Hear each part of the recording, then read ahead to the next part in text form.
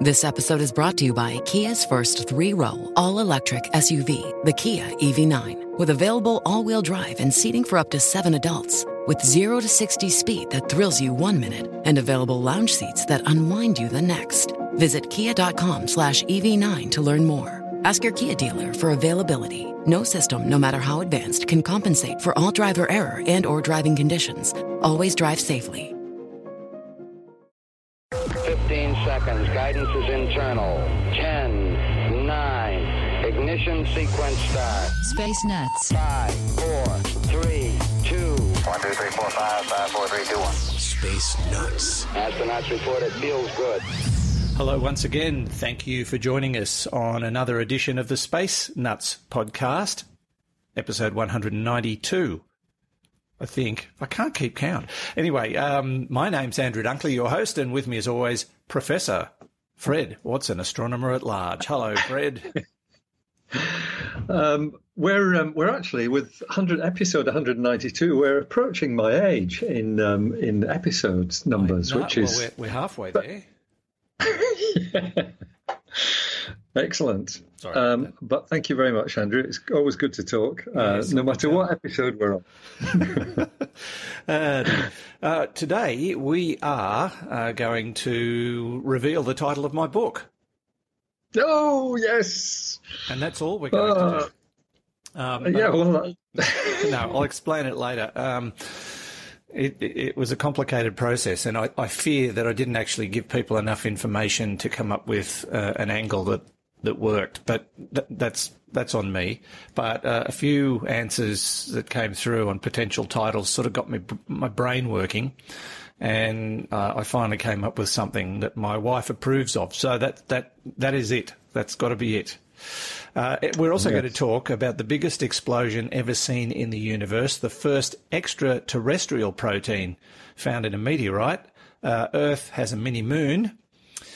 And we've got a couple of questions to answer. One about what damage your eyes might suffer if you watched a catastrophic event in space. I mean, they say don't look at the sun through a telescope, but what about something else? And someone else is wondering about, well, not one thing, a whole bunch of stuff.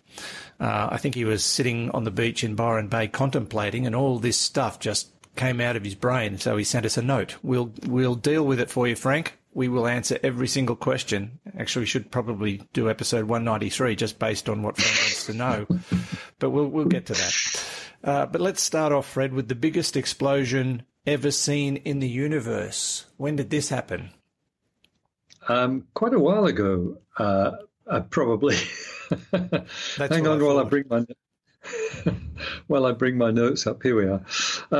For a start, the event we're looking at took place in a cluster of galaxies, which is 390 million light years away. So that means that what we see, which is itself a relic, what we see actually set off on its journey 390 million years ago, before you and I were born.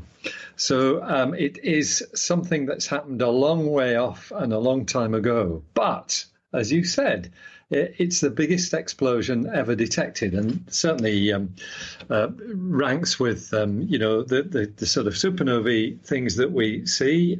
We see supernovae, exploding stars. This was something much bigger than that, which came from the bowels of a black hole in the center of the dominant galaxy in the Ophiuchus cluster. And in fact, the cavity that this explosion left in the gas of the galaxy cluster was big enough to hold 15 of our Milky Way galaxies. Wow! So it was super. Knowing the International Astronomical Union, it's probably been called the super duper nova. At least that. So it might even be super duper hypernova. It's certainly big, and it's an interesting story how astronomers have actually come to this conclusion, because it had a bit of a false start.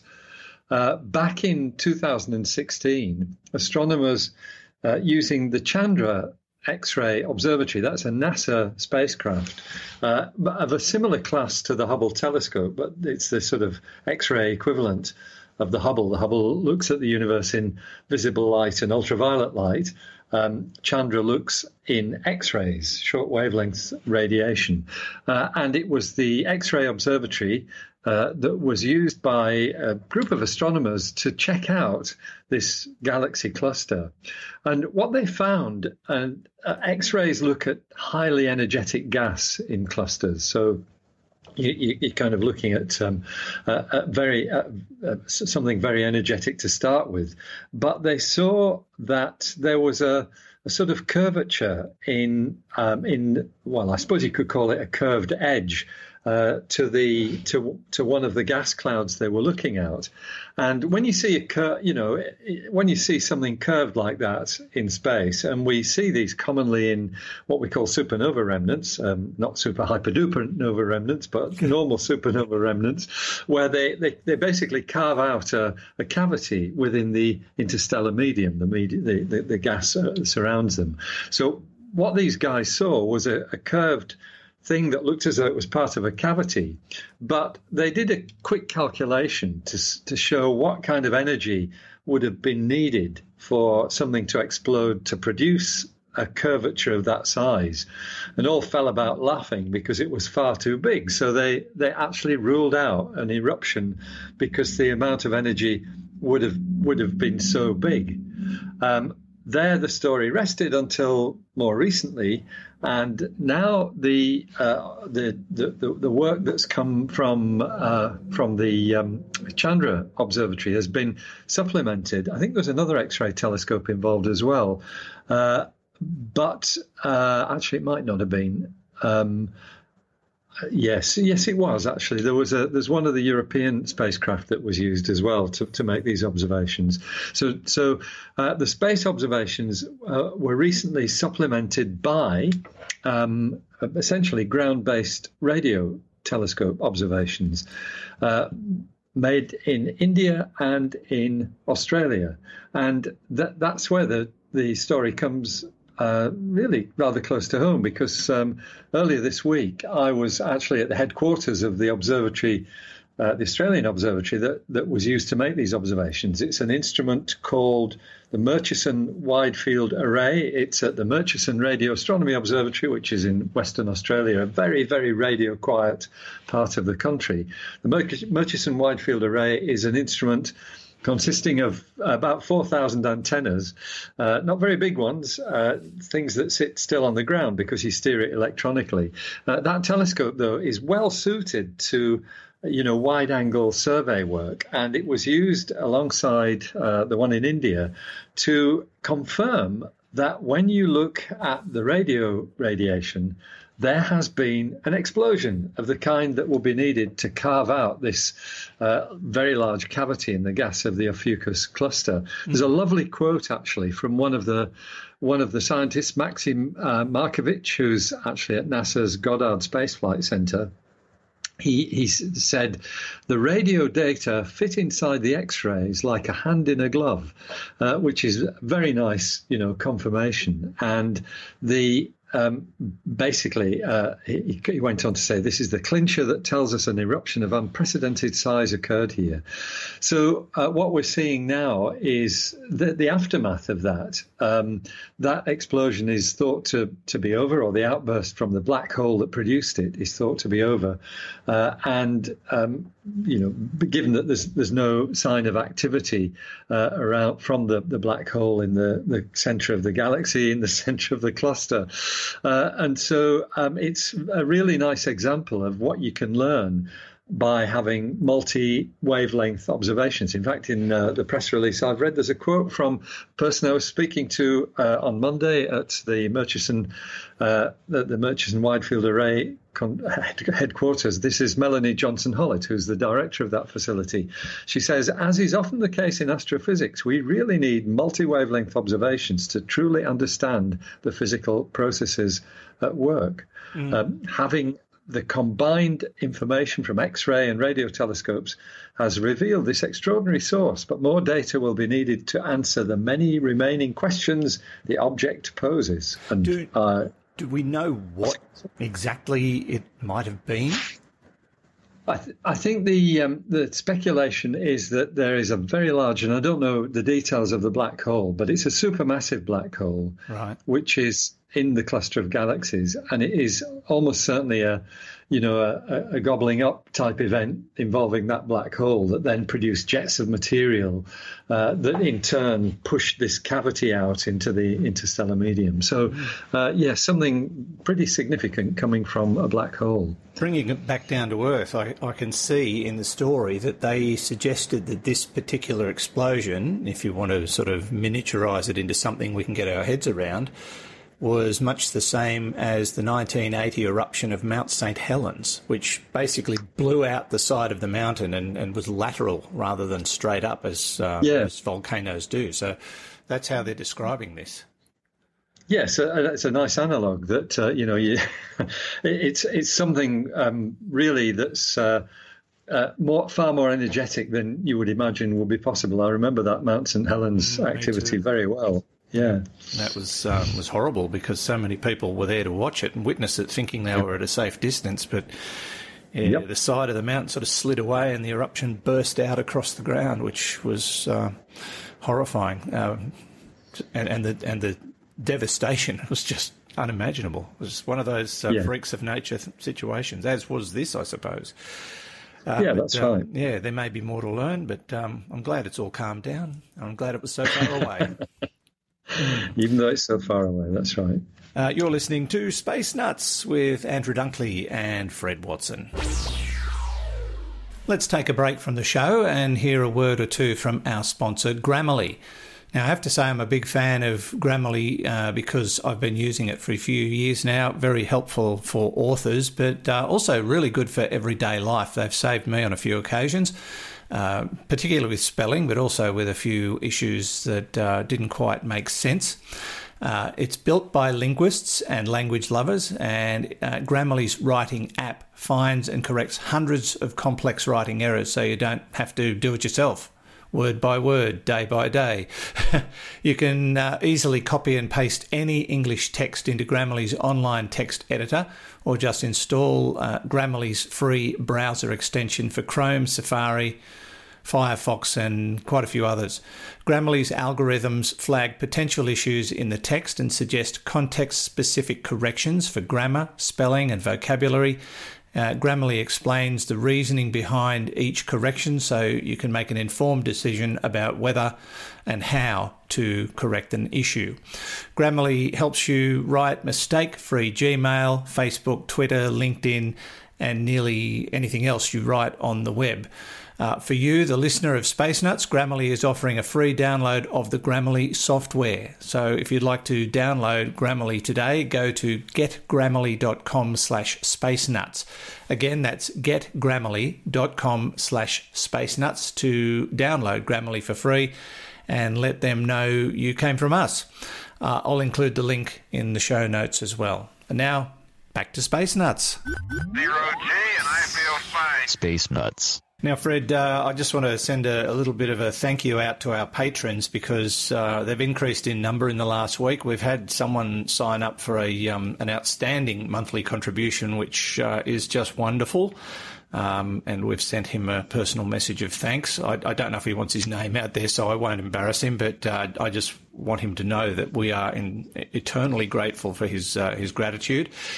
We're aiming to get 500 patrons. We're at 67 now, which is magnificent. 67 people who think we're worth a couple of bucks a month, Fred. I'm chuffed. I think that's lovely.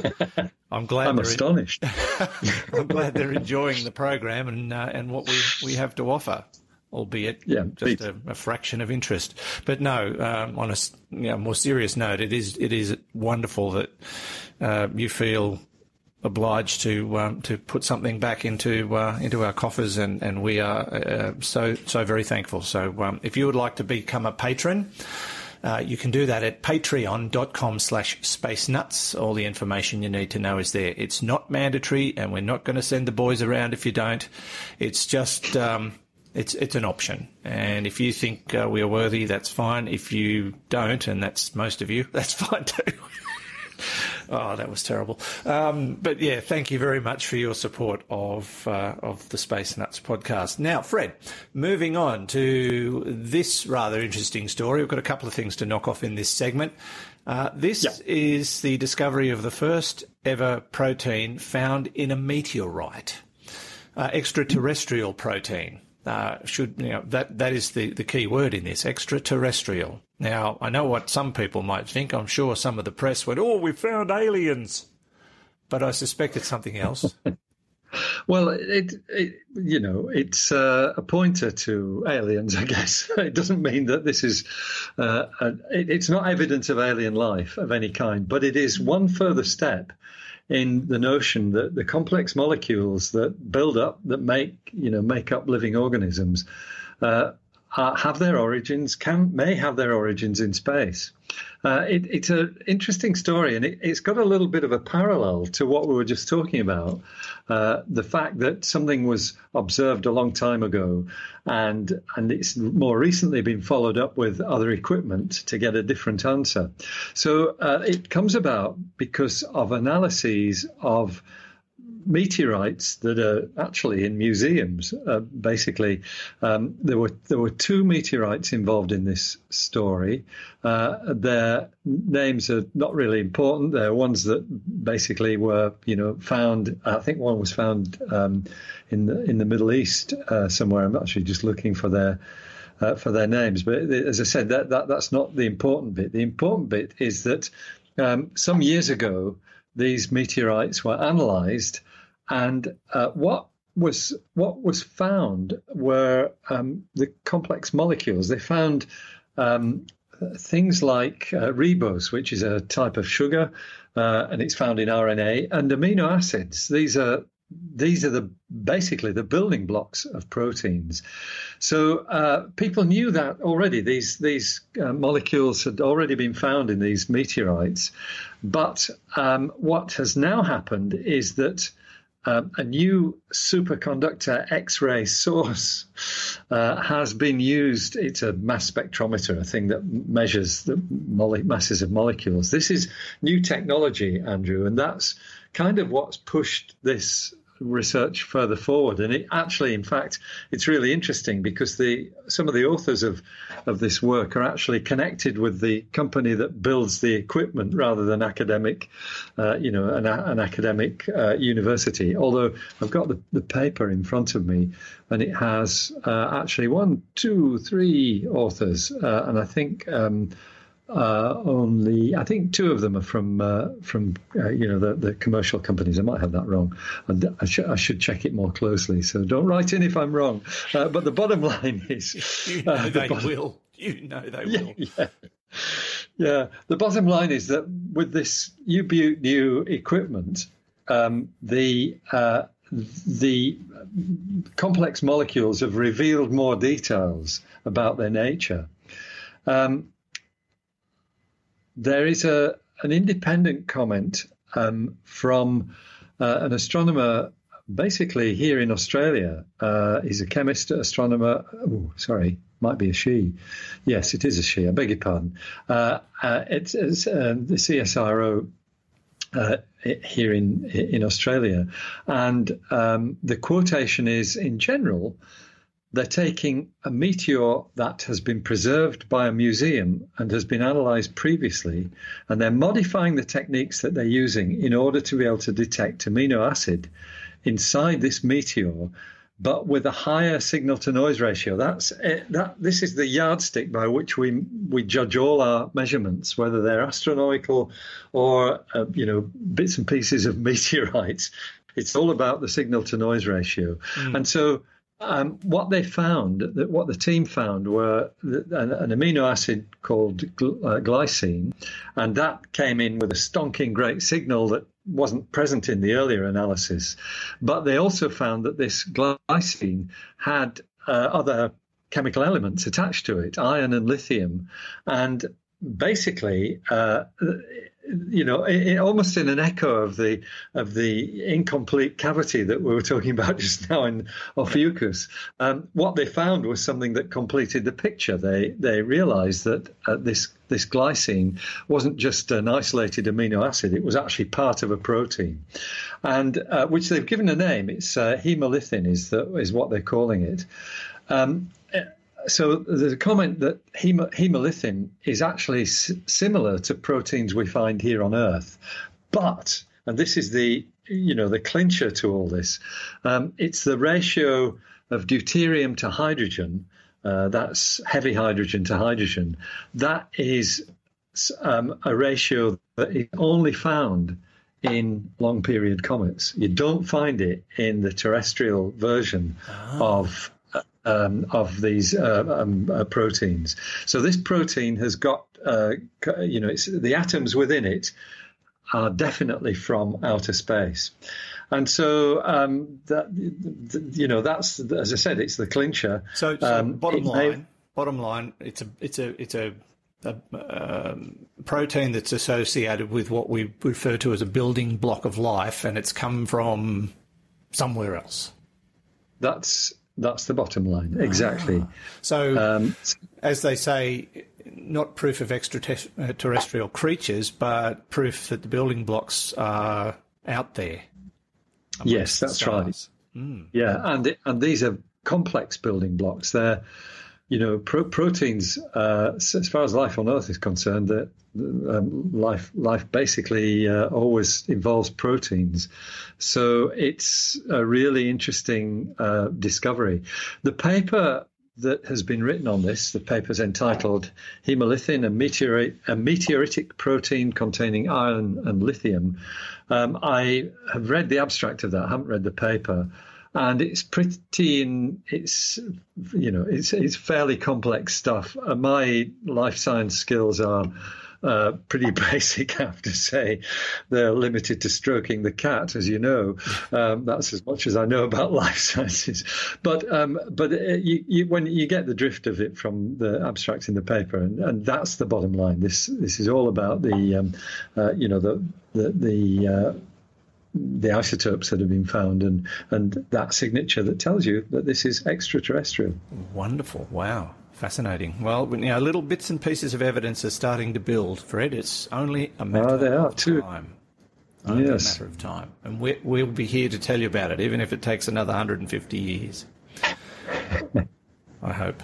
Now, while we're talking about meteorites, let's move on to something that's not a meteorite, but, I don't know, same dog, different leg action, I suppose, and that's Earth's mini-moon. We've got a mini-moon at the moment. We've got a mini-moon, that's right. Actually, you're right. That's a good segue because this is, it's a small asteroid, and the boundary between large meteorites and small asteroids is a fairly fuzzy one. This is an object which is in the region of 3 meters in size of a vehicle, a car, probably, which has been detected at the Catalina Sky Survey. So this is basically the Catalina Sky Survey. They have telescopes in Arizona. They're not getting, it's not a Tesla, is it? They might be getting confused. That's a really good point. That's on its way to Mars, though. It's not around in orbit around the Earth.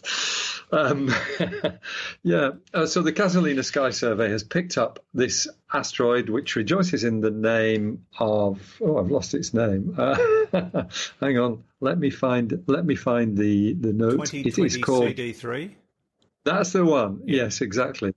2020 CD3, a very faint object. It's 20th magnitude, which is, as astronomers speak, for something very dim. It's moving, but the discovery, which was made only a week or so ago, Andrew, this is really recent stuff.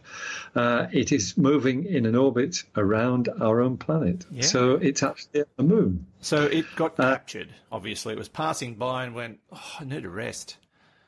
And so that was what happened. Put its feet up, had a bit of a rest. That's right. So what you can do when you find something like this is essentially analyze the orbit and look at the instabilities in it. And the discoverers are actually fairly clear that this thing has probably been only around for maybe 3 years or so. It's not a long-lived asteroid orbiting the Earth. It's just a temporary visitor. And the conversation went something like this: Mother Earth was asked by her son, the Moon, "Can we keep it, Mummy? Can we keep it?" And she said no, because it ain't going to stay.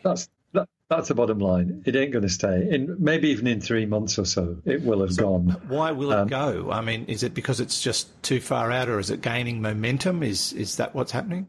Yeah, so it's the orbital dance of an object like this around the Earth. So it's feeling the pull of the Moon, it's feeling the pull of the Earth, and it's feeling the pull of the Sun.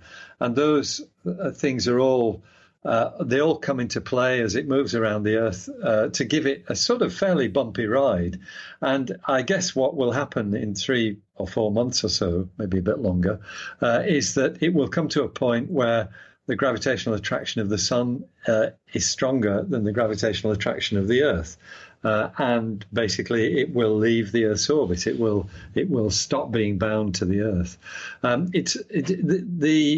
When you've got an object like this, probably, it's been captured as it's bypassed the Earth. It's felt the pull of the Earth, and that's shifted it into an orbit around the Earth.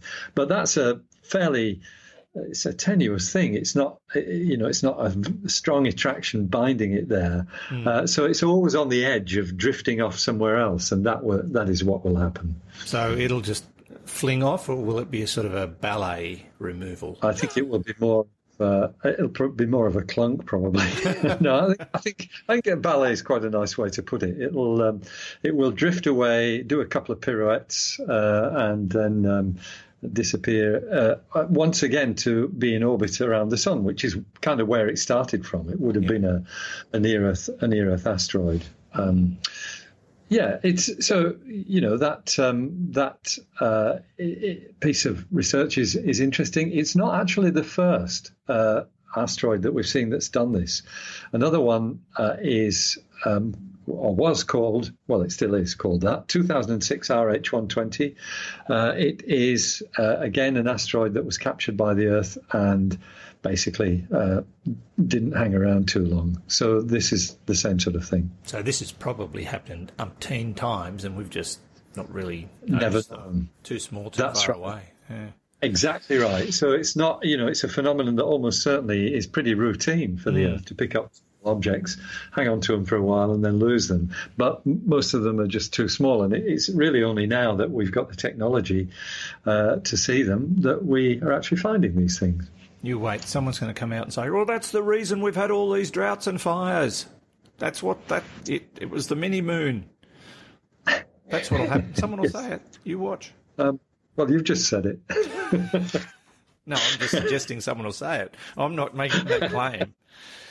Okay, enjoy it while you can, but that's right. Pretty hard to see. You're listening. Having 2 moons is good. Having 2 moons is pretty cool. It's about time. Yeah. You're listening to Space Nuts, Andrew Dunkley and Fred Watson.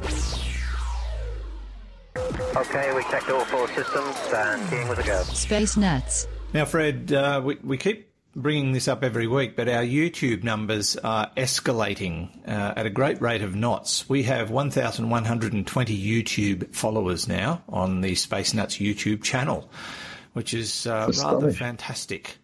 It's sort of putting pressure on us to do a vlog or a video episode. Well, we'll get round to it. Something like that. I wouldn't want them to record what we're doing now, which we could do, but it would be, at least at my end, fairly ugly, especially this time of the day. But thank you for following us on YouTube. You can do the same, youtube.com/C for Charlie/Space Nuts should find us. And you simply subscribe and voila, all done. Now, Fred, let's move on to some cards and letters, shall we? I'm going to ruffle around. Yes. I'm going to ruffle around in the bag. Yeah. See what I can find. You hearing that? I can see it as well. Oh, yes. There's plenty of stuff in there. There's plenty in there. And our first note comes from Steve in British Columbia. Hi, Fred and Andrew. My 8-inch backyard telescope is festooned with warnings against pointing it at the sun because of the concentrated solar energy that would result or could easily destroy my eyesight. I have this question. Would it be possible, however improbable, that a catastrophic event within the Milky Way galaxy could emit enough energy to do the same thing? For instance, if I was observing a nearby white dwarf star with my telescope and it happened to undergo a Type 1a supernova while I was watching, would my eyesight be at risk? Thank you for your fine podcast. It's a fine line podcast. I think that's more accurate. Steve from British Columbia, and he says, P.S. Andrew might consider naming the book The Turanian Trilemma. Interesting, Steve. I haven't gone with that, but you got it half right. But we'll get to that later. It's got the. He got two words right, actually. That's good. It's the Turanian something. We'll tell you in a minute. Oh, I love it. Yeah. Well done. Well done, Steve. Yeah, interesting question. I suspect not, because a Type 1a supernova, when we finally see it, would have happened a long time ago, and I imagine the energy would have been dispersed rather rapidly and widely, and by the time if you just happened to be looking at one at the right moment, that its light hit Earth, would it couldn't be damaging, could it, or could it? Okay, put it this way, Andrew. Remember that a Type 1a supernova can outshine its entire host galaxy. Yes. So it's brighter than the rest of the galaxy. And if it's sitting in the galaxy and you're looking at it, yes, you're going to be blind. Wow. Because there will be so much energy in it. We've seen, the most recent naked eye supernova was actually in the Large Magellanic Cloud, which is 165,000 light years away, if I remember rightly. And that was it looked like a bright star. But if you imagine that was only 1,000 light years away, and that was actually not what's called a Type 1a supernova, which, exactly as Steve says, involves white dwarfs coming to the end of their lives rather dramatically. But imagine that it was only a couple of thousand light years away or something like that. Then you've got a very high intensity radiation. We'd also feel the neutrinos and things of that sort that would come from it. So it wouldn't just be your eyes that you'd have to worry about. But that sucks. I mean, you are born 1,000 years or however long after this thing, did the dirty on itself, and then you pay the price. It's just wrong. So it's part of the deal. Yeah. Just to carry on from that. Probably the most likely object to turn into a supernova in our galaxy at the moment is the star Betelgeuse, or Betelgeuse, however you want to pronounce it. We talked about that a long, long time ago, and everyone's sort of on standby for this, aren't they? Well, that's right. In fact, it's a bit more recent than that, because in the last few months, the last half year or so, it's dimmed to only 40% of its brightness. Now, it is a variable star. But it's also a very big and bloated object. If it was where the sun is, Mars would be inside it. So it gives you an idea of how big it is. A red supergiant, but it is actually, it's at risk of exploding. And Steve, there's something to keep your eye on. It may be. Steve might have to wait a long time, because we think it's sometime within the next 100,000 years when it's going to go off. But what I was going to say was, people have calculated this. It's not a Type 1a supernova, but it would be a supernova. It's about 750 light years away is Betelgeuse, and the calculation is that it would be about as bright as a half moon. Wow. So imagine the brilliance of a half moon, but concentrated in a single point. It will be easily visible during the day. And that would hurt your eyes to look at. I don't think it would make you blind, but it would certainly be a challenge to look at that through an 8-inch telescope, which is what Steve was talking about. This is why telescopes only let you look through one eye, because if it does happen, so you've still got the other one. Yeah, except some people do it through binoculars, Andrew. Yes, they do, don't they? Yeah. Okay, so the answer is yes. Yeah, it's a great question. It would hurt. It would hurt a lot, Steve. Okay, thanks for your question, and thanks for getting in touch, and thanks for the suggestion for the book title. Moving on, we've got a question from Frank Mieka. I think that's how it's pronounced. Hi, Andrew Dunkley. I wonder why he's gone full name on me. I'm wondering, you tell us about stars and planets, you talk about how they have gravity, but you've never taken a moment to tell us why and how they're able to have such a force. Could you help me understand that, please? I'm watching this documentary about how a collision between Theia and something else led to the formation of the Earth and the Moon. How and why do they have gravity? Where did it come from, or where did they get it from? And you've always said the moon is moving away from Earth. Does this mean the ocean tides are going to fade? P.S. I'm really wondering about this stuff. Please tell me about them, Frank Mieka.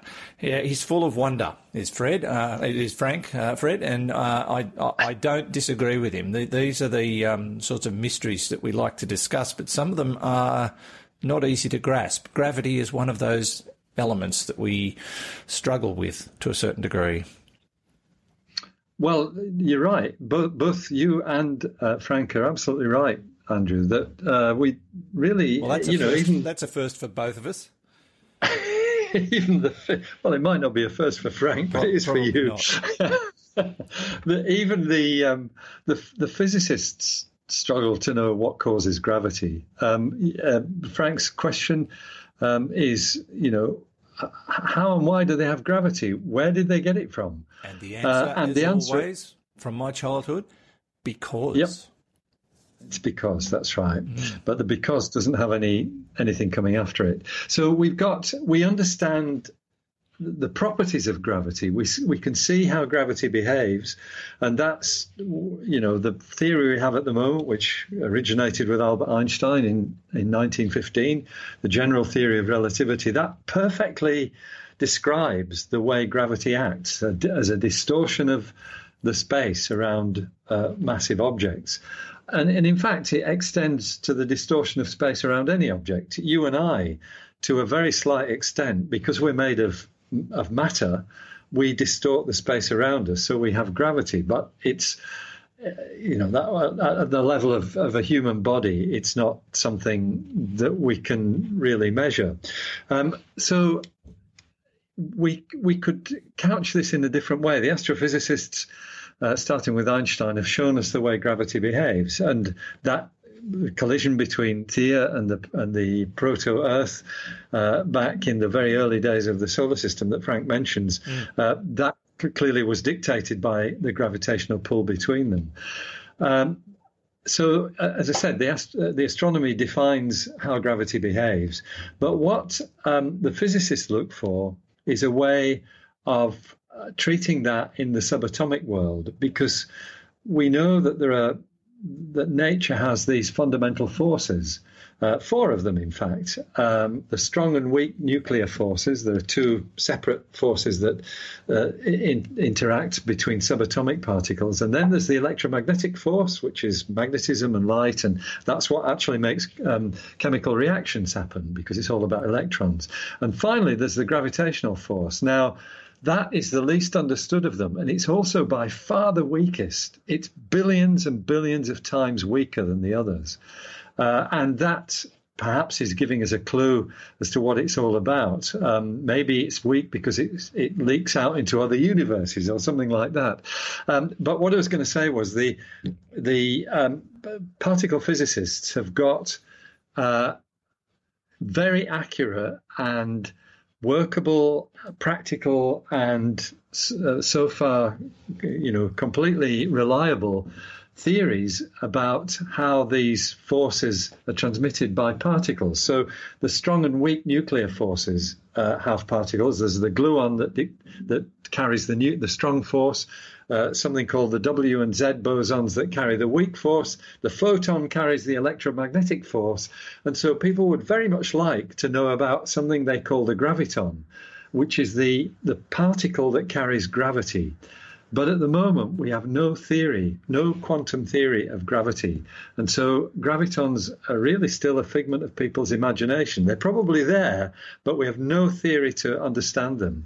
And it's only when we get to that step will we be able to answer the questions that Frank raises, because he's right. We can understand it as a phenomenon, but we don't really know where it comes from. That's gravity. Yeah. So the answer, Frank, is dunno.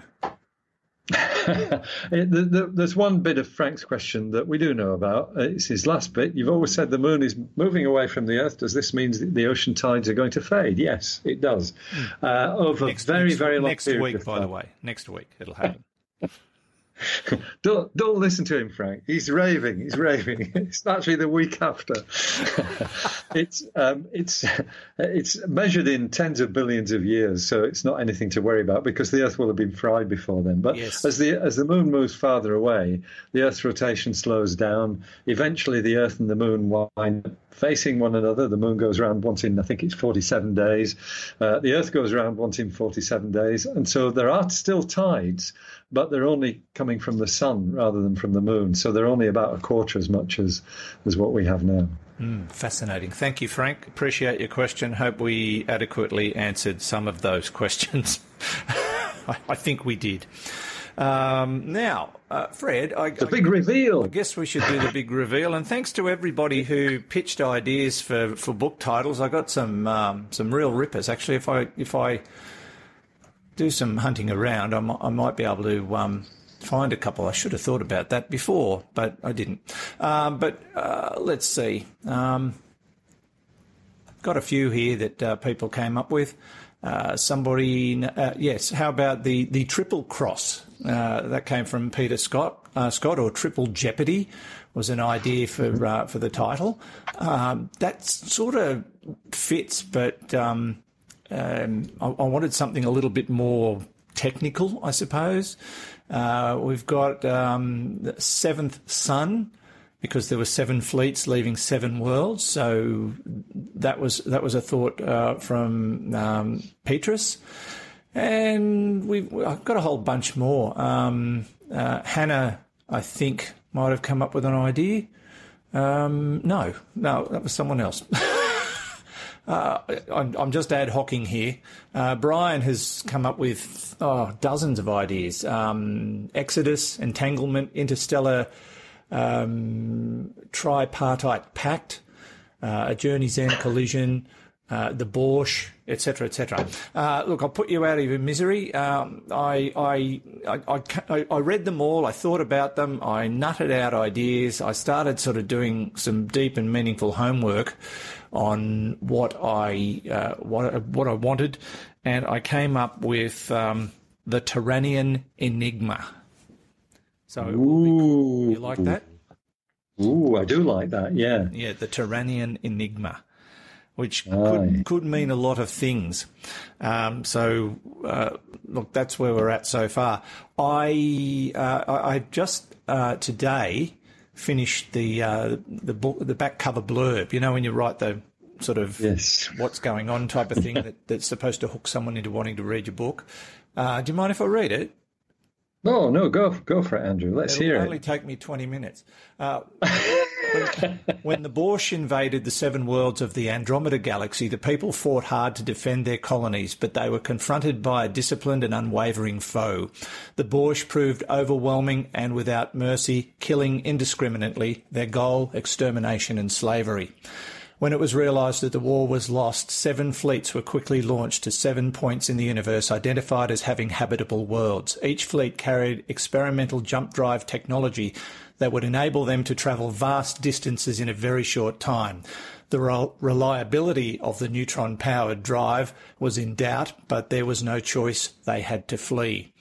The first Andromedan fleet under the command of Admiral Kalu Vadan left its home world with a select crew and many thousands of military personnel and civilians on a quest to settle on one of these new worlds in a place far away from the Borsch.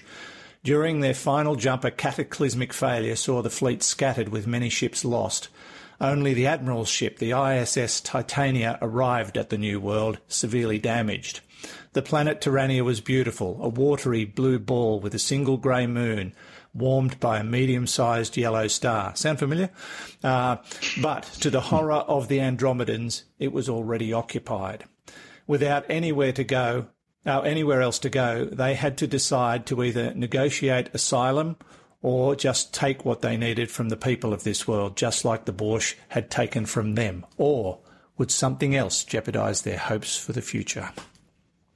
There it is. Ooh, yes. So that's where we're at. The Terranian Enigma.